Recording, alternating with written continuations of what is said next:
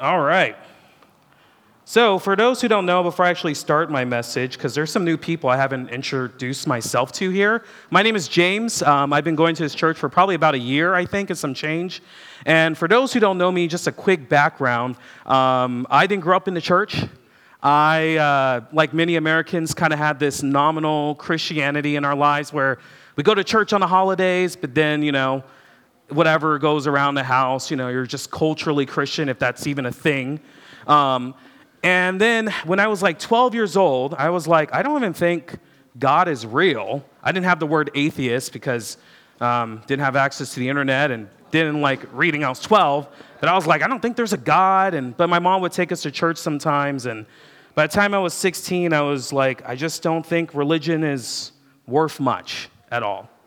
And then about the age of 26 or 27, somewhere in there, I got contacted by a friend of mine named Lonnie Ridgway.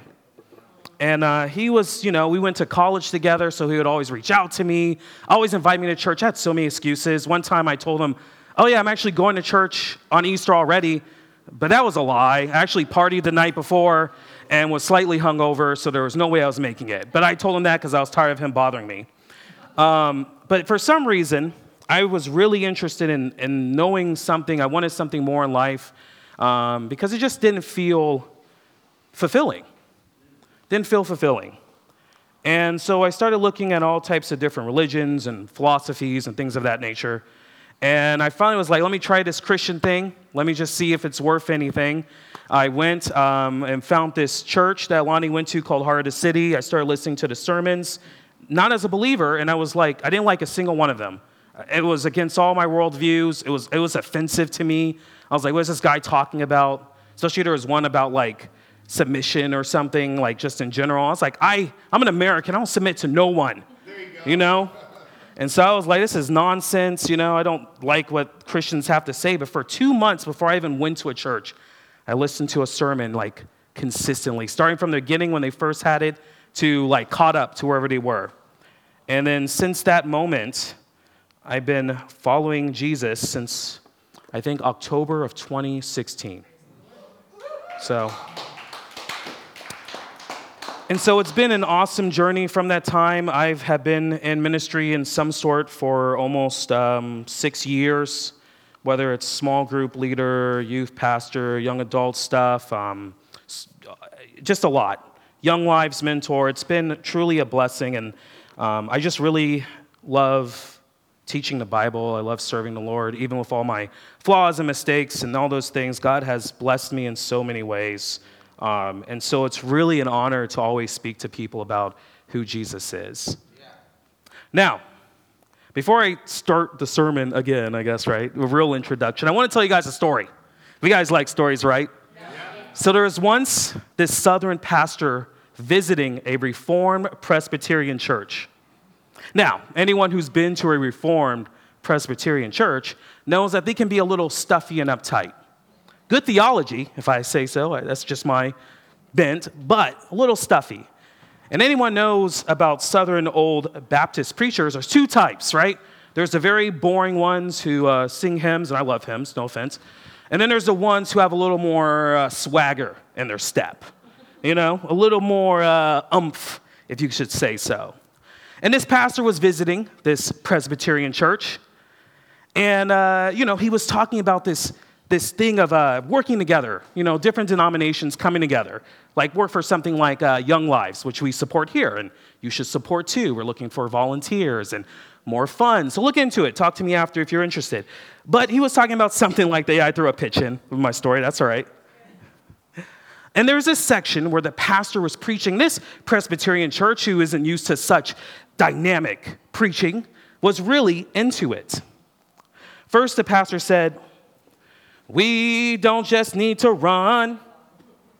He said we need to walk. And the church said, yeah, we do, Pastor. That was the first time they shouted back.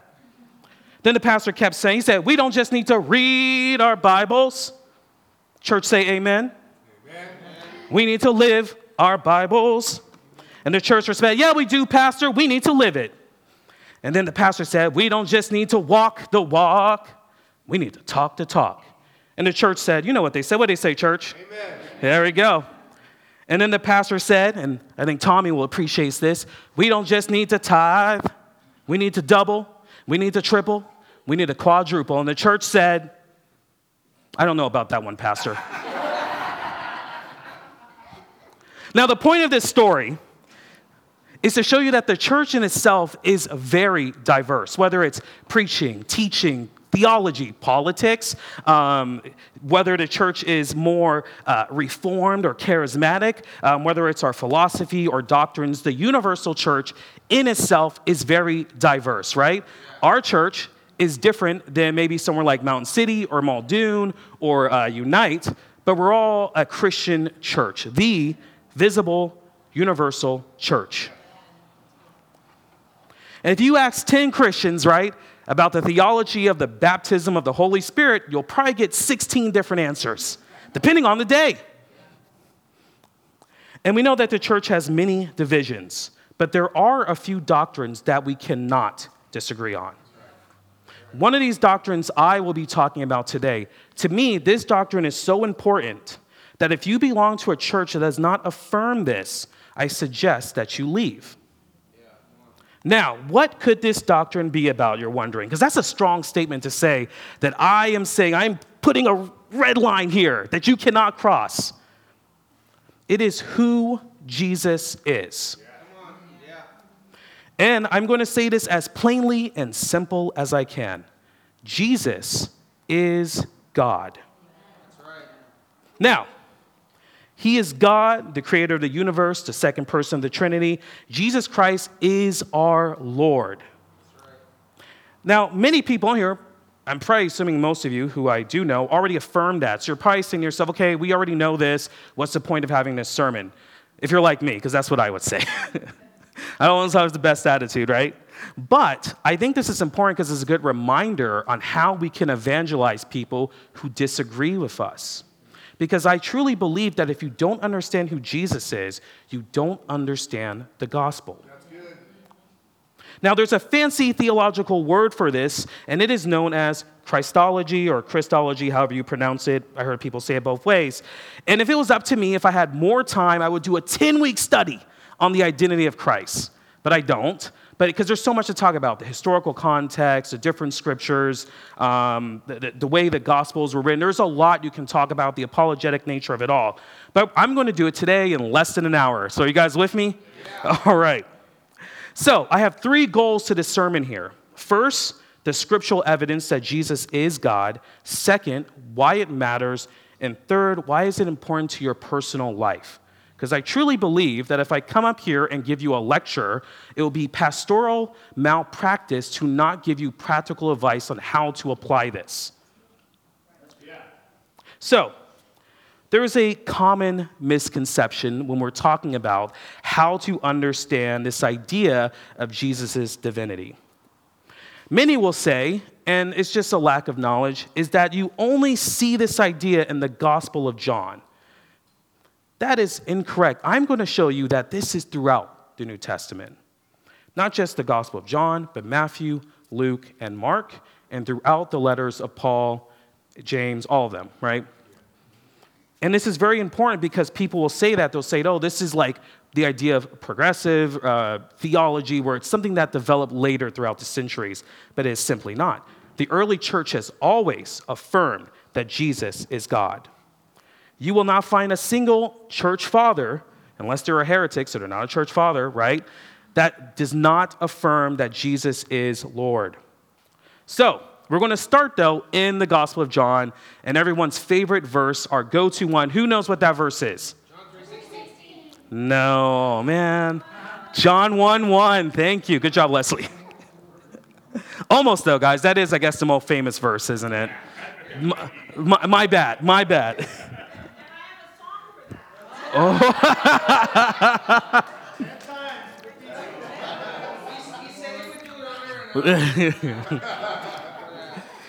Dude, I'm going to start singing every scripture I have now, man.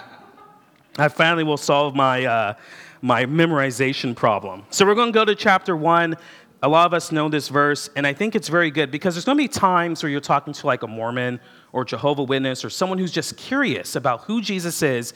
And this verse here is a lot of times our go-to. So we're going to go start. I'm reading out of the NASB, and I was going to have slides, guys, and give you guys handouts, and life came and hit me like a brick these last couple weeks. So my bad. You're just going to have to read your Bibles yourself or just listen to my wonderful voice. Yeah, yep.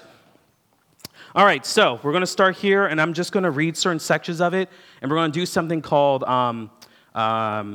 expository preaching of sorts. We're just going to explain what each section means, because I think this is the best way to go. It's easy to quote a Bible verse, but it's not always the best way. You want to explain it. You want to cross-reference it, because you can't just do a verse. Sometimes you have to do a passage, then you're doing a chapter, then you're doing a letter, right? And then you're explaining the New Testament. Then you're explaining the Old, because it's one thing to be like, okay, yeah, the beginning was the Word, and the Word was God. Obviously, duh, right? And then the person's supposed to be like, okay, but what do I do with that, right? So we want to make sure we're able to explain what the verse means.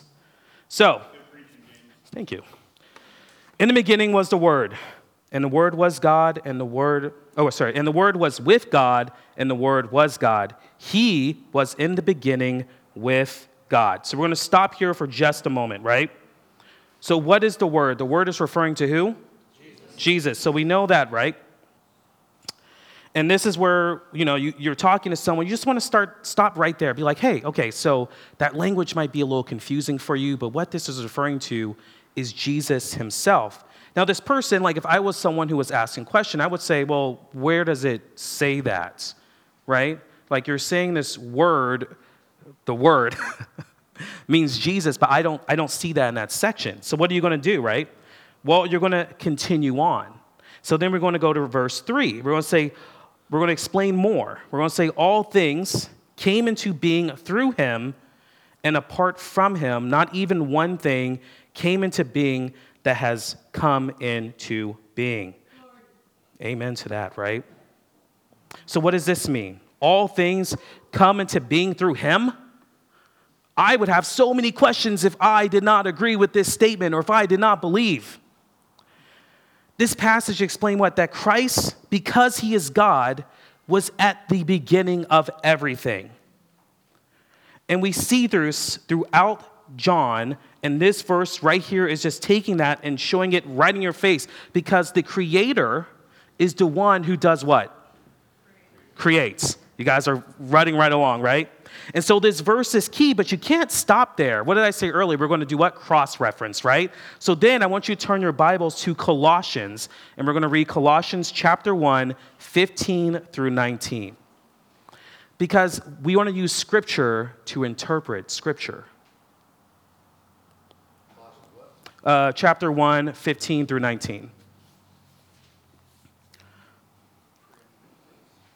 Now, this verse here, we're going to read it. The Son is the image of the invisible God, the firstborn over all creation. For in him all things were created, things in heaven and earth, visible and invisible, whether thrones or powers or rulers or authorities, all things have been created through him and for him. So if you're looking at that section just right there, you're like, oh, okay, like I see where you're tracking at.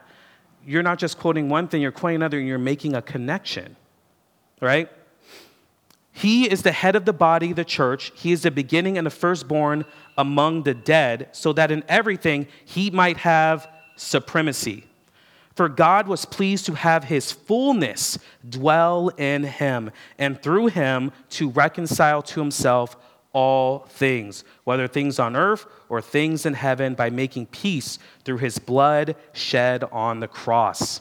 So when we're explaining these things, we could even, just for time's sake, I'm not going to explain all of Colossians, but you can just stop there and cross-reference and explain why we understand who Jesus is, right?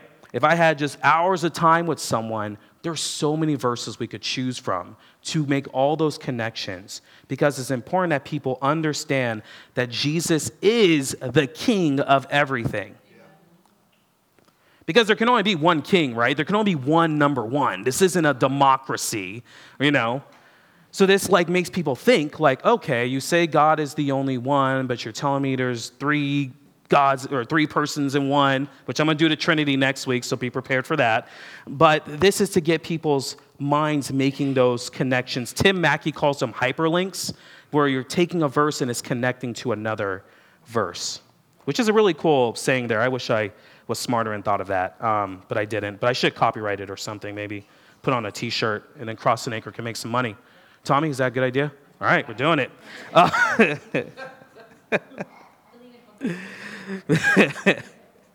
But we see these connections here. I like if you look at the title on that verse right before, what does it say? Someone tell me what it says there. Yes, the supremacy of Christ. There can only be one supreme. Can't be two, can't be five or whatever. There's one God that we believe in three persons. And Jesus, the second person of the Trinity, is supreme over everything. I really like what the New Living Translation says in Colossians 1:17. He existed before anything else. He holds all creation together. All creation together. Here's another part of the Bible you can reference. Go to 1 Corinthians. We're going to go to chapter 8. We're going to do some more of St. Paul here. So 1 Corinthians 8, we're going to read 5 through 6 real quick. For even if those so-called gods, whether in heaven or on earth, as indeed there are many gods and many lords, yet for us there is only one God, the Father, from whom all things and we exist for him, and one Lord, Jesus Christ, by whom are all things we exist through him. Now that might sound a little confusing, but let's think about it for a second. It's easy to miss if we're not careful. And it's very important. We can take our time with Scripture. We're not in a rush. You know, we can talk to someone for an extended amount of time, right? If they really need that explanation. But Paul here is saying that, yes, there are many idols, there are many gods. Remember, in the ancient world, they believe there are other gods that actually exist. Not the God, but these other spiritual creatures that exist. And that these people pray to these many gods, and they have many masters. There's a god for the river, a god for the bridge. This is a real thing. Romans had a bridge god, which doesn't make sense, right? But hey, you know, God for everything, right? There's probably a chair god, I imagine. But there is a God for everything. But we only have one God, right? Jesus, the image of the Father. He is flesh. He is God in the flesh who has created everything. What you want to do, we're making connections. We're weaving it together, right? You guys tracking along? Yes. It's just super important because I think sometimes we do not do the verses justice when we just don't make all these cross-references together. I'm going to show you guys a little cool tool you probably have. So here's my study Bible. I bet a bunch of you have one of these. A lot of times your Bible has the cross-references here. You don't even need a giant, I have all these commentaries, but honestly, this $50 Bible gives me all the cross-references I can use. I don't have to be like Matt and buy a million commentaries, spend hundreds of dollars on it. I can buy a $50 Bible. Honestly, this is the John MacArthur Study Bible. He'll give them to you for free if you email their church. So you don't really have an excuse to not use the tools available to you. And then we're going to, almost lost my, okay, so we're going to skip down. We're going to go back to John.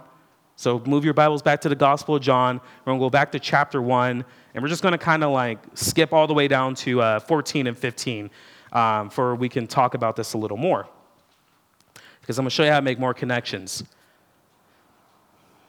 Then the Word became flesh and dwelt among us, and we saw his glory as the only begotten from the Father, full of grace and truth. John testified about him and cried out, saying, "This was he of whom I said, he who comes after me has a higher rank than I, for he existed before me." So what's the cross-reference we're going to make here? Who was born first in the Gospel of Luke? John or Jesus? John. John was born first, right? But so why would John, the cousin of Jesus, say, well, he's existed before me, but he's my younger cousin? Who has an answer for that? He was there in the beginning. right? So these are like the little connections. It doesn't take a lot. You don't need a deep 1,600 page essay, 1,600 word essay, right? You can just take something so simple and ask a question like, okay, yeah, he's saying he's obviously, according to Luke, born before Jesus was, right? We already know that. But he's saying that he's existed before me. Like my younger cousins did not exist before me, right? But Jesus did because he's always what? Always been there. And then we're going to go on to John 16. For his fullness we have received, and grace upon grace, for the law was given through Moses. Grace and truth were realized through Jesus Christ. No one has seen God at any time, the only begotten God who is in the bosom of the Father. That's beautiful, isn't it? I love these cross references. If you talk to like Matt, he will do this all the time, right? If you listen to any of the sermons that people come up here, whether it's Daniel or Nate or anybody, right? They come in, Leanna, and they'll take all these verses and they'll make other connections, right? So we do this regularly, but sometimes I think we kind of forget about it, and it's always a good go-to. You know, if you need to sit down with someone, like, because I call myself the Mormon hunter. I get a lot in my neighborhood. I will sit and talk to them for like an hour, and I'll just reference a bunch of verses. Has anything ever come from it, far as I know? No, but we're called to reach the lost. You know? At first, I wanted to say I was in the Jehovah's Witness protection program, but I know the Lord's like, bro, you got to still talk to them too. But they'll always find my house. I don't know how. I don't know when they'll stop coming, but let them keep coming. That's called the Holy Spirit. There we go. Now, we have talked about how in the book of Gospel of John, a lot of people say that this is the only gospel that shows that Jesus is God, and we've all agreed that that's not true, right? Because I told you that. Yeah, you're like, yes, James, you're so smart. I know. But I want to go on to actually prove this point. So we're going to go to another gospel. We're going to go to the Gospel of Mark. We're going to go right in chapter 1. Now, a lot of this information I got from a guy, a scholar named Mike Lakota, who does a really good job of laying this out. He has a YouTube channel as well, if you don't want to read his book. But he does an excellent job of like making connections together. It's dry as can be. It's super boring, but super good scholarship. And I'm be honest, even though I know a lot of stuff, I actually don't like reading. I actually don't. I have so many books that are on my shelf that make me look way smarter than I actually am. So now we're going to read chapter 1, verse 1 through 3 here. And we're going to see what it says. The beginning of the gospel of Jesus Christ, the Son of God, as is written in Isaiah the prophet, behold, I send my messenger before your face and prepare your way. The voice of one crying in the wilderness, prepare the way of the Lord, make his paths straight. Now, who is Mark quoting here? Isaiah, right? So he's already telling you where to go. So if you're reading this and you're, someone in the ancient world, you'd be like, oh, connection. Let me look this up. What does it say in Isaiah? So we're going to go to where he's actually quoting in Isaiah. We're going to go to Isaiah chapter 40, verse 3. And I want to show you they're directly quoting here. Let me know. Say amen when you guys are there. I know, it's Isaiah 43. It's like way on the other side. Amen. Go, 2 people. The rest of you guys are slow. All right, there we go. All right. So it says right in here, it says, in the wilderness, prepare the way of the Lord, make straight in the desert a highway for our God. So what is Isaiah talking about? Let's do a quick lesson real quick here in Isaiah. So in Isaiah chapter 40, in Isaiah chapter 9, right before, Isaiah is warning Israel of their captivity that's about to happen with who? The Babylonians, right?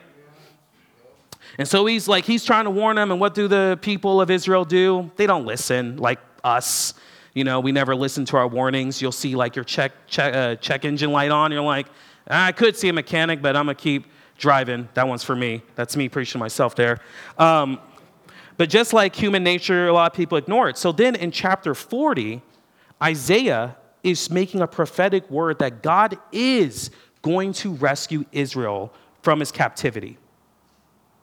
And so we're going to read through part of chapter 40, verse 1 through 3, And I want to see if you guys can make some connections here. Let's get the brains turning. It says, comfort for my people, says your God.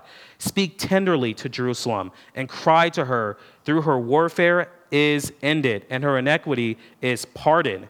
And she has received from the Lord's hand double for all her sins. A voice cries in the wilderness, prepare the way of the Lord. Make straight in the desert a highway for our God. So what's the connection here? The connection is just like God has rescued Israel and forgiven them for their sins and has freed them from captivity, Jesus, God in the flesh, is doing the same thing for our sins. That's the connection there. There's a reason why Mark is purposely quoting that section, because the Israelis or the Israeli people or any of the Jews are going to be like, oh, here's the Messiah we've been waiting for. Just like God has freed us from Egypt and Babylon and has brought us through so much, he will come through again. Yes. There's so many connections throughout Mark. We could literally go through a whole 3 hours and literally go through so many verses and just check out all the times that they're referencing that you understand that Jesus is God, the same God that has always existed from the beginning of time.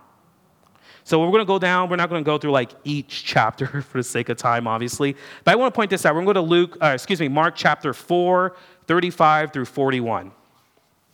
Because some of these are a little hard to catch. So chapter 4 of Mark, verse 35 through 41. And say amen when you're there. Amen. Perfect. All right, we're going to read this story here from the Gospel of Mark. As evening came, Jesus said to his disciples, let's cross to the other side of the lake. So they took Jesus in the boat and started out, leaving the crowds behind, although other boats followed. But soon a fierce storm came up. High waves were breaking into the boat, and it began to fill the water. Jesus was sleeping at the back of the boat, his head on a cushion, because that's how cool God is. He just relaxes in the most crazy of times. The disciple woke him up shouting, "Teacher, don't you care that we are about to drown?" And Jesus woke up, he rebuked the wind and said, "Silence, be still." Suddenly the wind stopped and there was a great calm. And then he asked, "Why are you afraid? Do you still have no faith?" And the disciples were absolutely terrified. "Who is this man?" they asked each other. "Even the wind and waves obey him." So if we were talking to disciples, we'd be like, duh, bro, he's God. That's how he did that, right? So you hear this there, and you're like, okay, what's the cross-reference? Well, I'm going to show you where the cross-reference is. We're going to go to Psalm 89:9.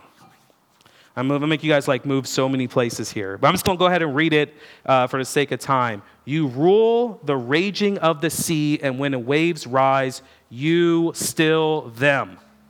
So many beautiful connections. Now you're probably like, wait, that's like one verse, James. Didn't you say don't just give one verse? I did, so we're going to read more of it. We're going to read part of Psalm 89. I'm going to read 9 through 15 to prove my point that this verse in Mark is referencing the power of God and why Jesus is God. It says, you rule the oceans, you subdue their storms-tossed waves, you crush the great sea monster, you scattered your enemies with your mighty arms. The heavens are yours and the earth is yours. Everything in the world is yours. You created it all. You created north and south, Mount Tabor and Mount Hermon. Praise your name. Powerful is your arm. Strong is your hand. Your right hand is lifted high in glorious strength. Righteousness and justice are the foundations of your throne. Unfailing love, truth walks before you as attendants. Happy are those who hear the joyful call to worship, for they walk in the light of your presence, Lord. They rejoice all day, long in your wonderful reputation. They exalt you in righteousness. You are their glorious strength. It pleases you to make us strong. Yes, our protection comes from the Lord, and he, the Holy One of Israel, has given us our King. Cross references are beautiful. There's no mistake that when Mark was writing this down, you are supposed to make these connections throughout the Psalms and throughout Isaiah. That when you're reading all these different things, you're supposed to be like, oh yeah, just like the stories I heard as a kid. And that still applies to us today. We're not obviously ancient Jews in the first century, but we, unlike them, have all of the scripture available to us. We have the internet. We have YouTube. We have really smart people here. We got Dan, we got Matt, we got Brent, we got Nate, Rob's a really good Bible guy. He just doesn't like to say a lot, but that guy's full of up. Leslie, who else? All you guys are all really intelligent. Rob, we're able to edify and remind these stuff of each other and learn. And we can go to people with these strengths. There is no reason that we should not be able to evangelize people well and talk about why we believe what we believe. And this only scratches the surface. So I have homework for you all. And I expect you guys to do it all great. I'm not going to do that. But if you do want to take the time, seriously, look up Mike Lakota and just listen to some of the stuff he talks about in making those connections in Mark. Because it's beautiful. It's all over from the first chapter to, I forget, what chapter is Mark in then? 16. There we go. I mean, it's all over the place. Now, I said in this sermon earlier I had three main goals, right? The scriptural evidence. I think we made plenty of evidence that Jesus is God. Tell me if you agree with that. Amen. All right. So we're going to move on for that because I want to talk about why it actually matters. And I think this is really important because it's easy to know scripture. It's one thing to actually apply it and have practical application for it. Because I think if I just gave you guys a lecture, it would not be super helpful. And I can be pretty long-winded, as many as you know, but I think this is really important because we are living in a time where people do not know who Jesus is. Many people have very different views on who Jesus is. You have your Jehovah's Witnesses who will say that he's the archangel Michael, right? And you have Mormons who say he's just a god among many gods. Mormons have tons of gods. The Heavenly Father that they talk about is just a god among tons of other gods. And then you could become a god, which is really wacky.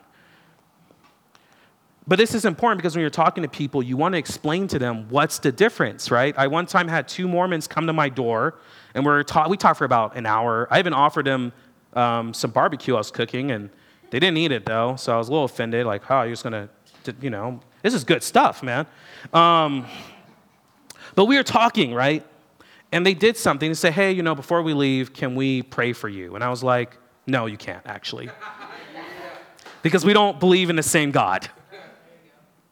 Muslims believe he's a prophet, right? And they'll say things you'll hear Muslims say we love Jesus more than you guys. He's mentioned so much in the Quran, but that's not the same Jesus. So it's important that we understand. And then you have also people in what's called the New Age movement, where Jesus is considered maybe an ascended master, or someone like Richard Rohr, who says something about the universal Christ, humans who've made this divine enlightenment. None of those are Jesus. And this matters because, like I said earlier, if you do not know who Jesus is, the gospel does not make sense. Right now, there's been a group of people that have been really on my heart. Over the last year, I got to learn about what's called New Age spirituality, which is a complicated system that may include things like what's called neo-paganism, European spiritualism, African spiritualism, witches, warlocks. It's a very large group, right? It's one of the fastest growing religions in the United States besides Islam, actually, believe it or not. And New Age can look like many different things. This includes groups like the Christian Science group, which has the word Christian, but is not Christian at all. You have things like pseudoscience, Eastern religious practices, witchcraft, paganism. You have things that sometimes include quasi-Hinduism and weird kind of quasi-Buddhist ideas. You have people who can include sometimes Christian mysticism, tarot cards, the use of psychics, crystals, sage. This is one of the fastest growing groups in the country. Now, before you go, James, you're one of those crazy people who says don't listen to Harry Potter or whatever. No, I'm not one of those people. All right? I actually really like the books. But this growing movement is one of the fastest movements in the United States. And if you don't understand what people believe, how can you talk to them? Right? You have to understand. And sometimes this can require lots of research. But this is part of the job we live in. We see this what Paul does. Right in, if you go to Acts 17, I believe, when he is talking to the Greek philosophers, he knows what they believe in. He doesn't have this vague idea of what it is or doesn't understand it. He understands what they believe and takes that and says, let me show you what the truth actually is. And because this movement is growing so fast, I think a lot of Christians aren't really understanding that this is going to come with a whole new set of apologetic tools. We have apologetics for atheists. We have it for Mormons, right? We have it for Muslims. We have it for all these other groups. But what I'm finding is that we don't actually understand this group or how to engage or why people decide to join these movements. And if you don't understand that, then it's going to be hard to understand or how to engage with them. And before, you say, I'm just someone who is, warning about weird things that maybe be real or not real, right? There's probably people in here, when you say the words witchcraft, they're like, that's not even real. That sounds silly. That's Harry Potter and TV, right? Doesn't really matter if it's real or not. If you go to somewhere like Claire's Jewelry and look at the stuff they're selling kids, it is a lot of pagan symbols. Right? If you go to Barnes & Noble under their self-help section, it's mostly witchcraft and spell books. So a lot of people are going to these things because they believe that this is bringing them closer to the divine, like a lot of other religions. And this number here, this survey that was done by the Census Bureau, is actually going to, I think, shock a lot of you. While Americans currently say most Americans, as of right now, especially millennials and Gen Z, actually have no religious identity, it is estimated that 8 out of 10 Americans share some type of belief in what is considered New Age, whether it's astral projection, reincarnation, astrology, telepathy, psychic powers, fortune telling, or teller cards. So this is a very growing, fast movement. And the other group that is growing very fast is also Islam. But like I said before, we know those groups and we know how to engage. But if we do not know how to engage people in the New Age, we are missing people who need Jesus. We need to have a heart from people. We can't just look and be like, oh, they're weird. They use sorcery and witchcraft and weird cards. We need to show love. And we need to be like, these people need to be reached. This is your coworkers, your friends, your family members. That's how urgent this is, like any other people group. I remember like a year ago, we had someone in his church come in who was talking about the history of the Bible. It was with Vine and Branches, and he said that, 28% of people in Anchorage actually have some church affiliation? But if you think about it, it's probably way lower because they probably don't go consistently. So we have a whole unreached people group here in our city. And we have to understand who Jesus is, because what people believe Jesus is different than what we believe. They are searching for things where they say, yeah, Jesus is this cool New Age guru. But we're like, no, there's actually more to that. He's not just a teacher. You could become so much closer to the thing you're seeking if you understand who Jesus is. And it's not just outside the church, it's in the church, which is even a bigger problem. Ligonier Ministries did a survey in 2020 or 2022, and this should have pastors worried. In this survey, 73% of self-identified Christians said Jesus is a created being. I'm going to repeat that again so you guys can hear it. 73% of self-identified Christians said Jesus is a created being. Now, self-identified can mean a lot of different things, right? There was a time where probably I, as an 11-year-old, was a self-identified Christian, completely unsaved, completely lost. But there's people who are sitting in churches who simply don't know this. There might be someone in here who has a major disagreement with what I'm saying. So we do not have time to not understand the scriptures. Now, my third point is, why is this important in your life? Besides the evangelizing, besides understanding the scriptures, I have a bold statement to make. I think you could have a relatively good life and not accept Jesus as God. You can make tons of money. You could have a successful marriage, successful kids, whatever that means. You could be a very wealthy person who lives a peaceful life, because people do. But here's the thing, though. That's not the biggest problem is wealth and success and health. These are things that we all care about as humans. But it's our sin that is the major problem. Another human cannot save you. Not a prophet or a guru or a good teacher, a political leader, not an angel, not a king, not a judge. The problem with humans is we're humans and we look for so many other things to fulfill needs that we have.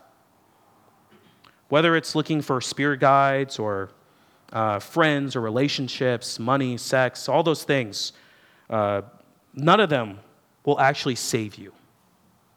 They are nothing but a cheap imitation. Humans are flawed, and that's why it's so important to understand why Jesus is God. Because you need the perfect sacrifice to save humanity.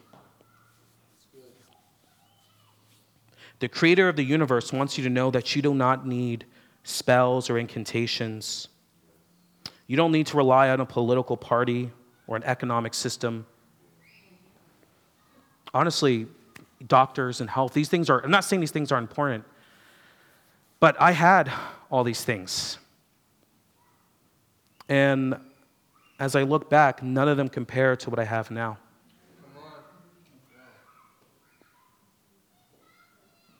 Jesus changed my life completely. And things aren't always perfect or easy. And I'm flawed just like anyone else, but Jesus has completely changed everything. And a lot of us need to be reminded of just how the weight of sin destroys everything. Romans 10 says, if you openly declare that Jesus is Lord and believe in your heart that God raised him from the dead, you will be saved.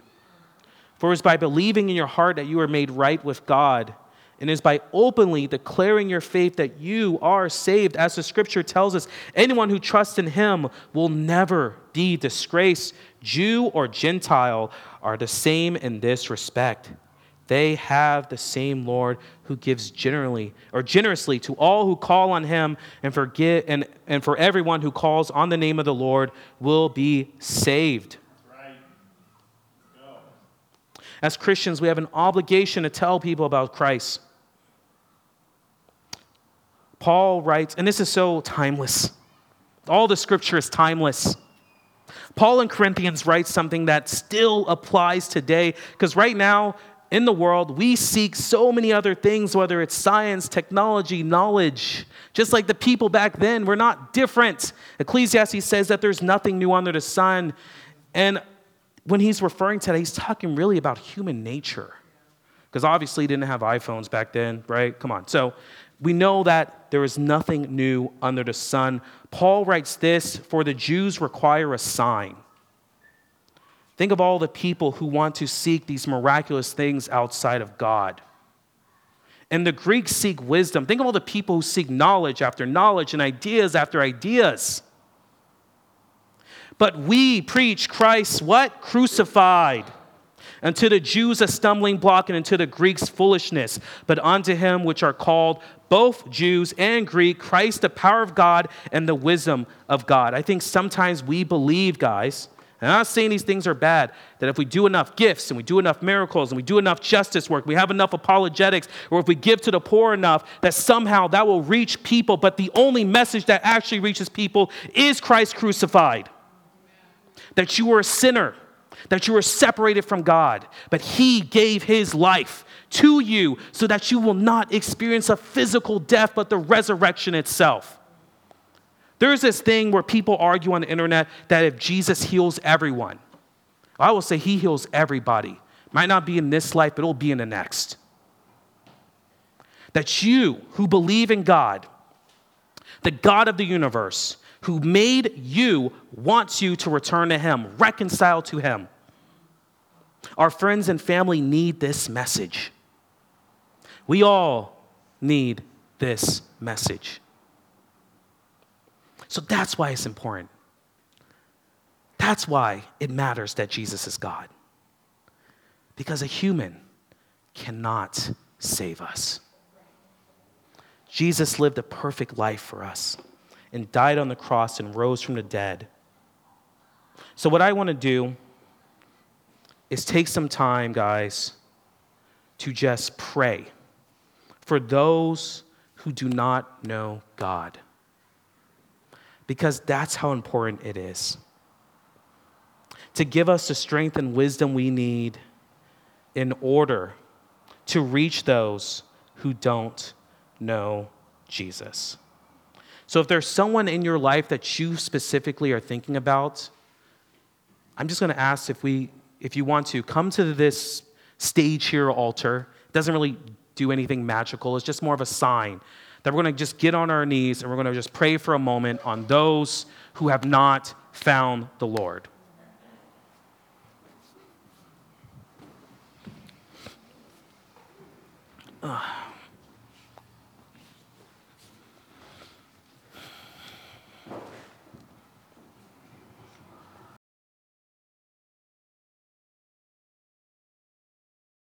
I end with this. If you're feeling discouraged or not hopeful, just look at my life as an example. I would say I was one of the most anti-Christian haters around, just not even 10 years ago. If I can be saved, anyone can be. Back in 2013, I had a friend named Krista and her husband Daniel. They weren't married at the time when I worked in the Alaska legislature.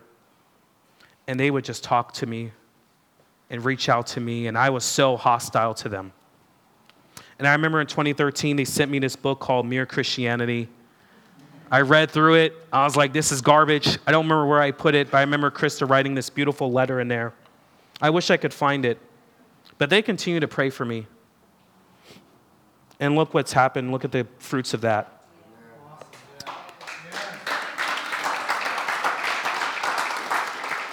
Our prayers matter. So keep on reaching. Send someone a book. They might throw it in the garage somewhere. But God is so gracious because He sent me that book, or she sent me that book in 2013. And in 2017, I did a small group on that same book. Irony is probably the best word that describes my life. So, guys, thanks for listening to this message today. Go out in peace and serve the Lord. Thanks be to God.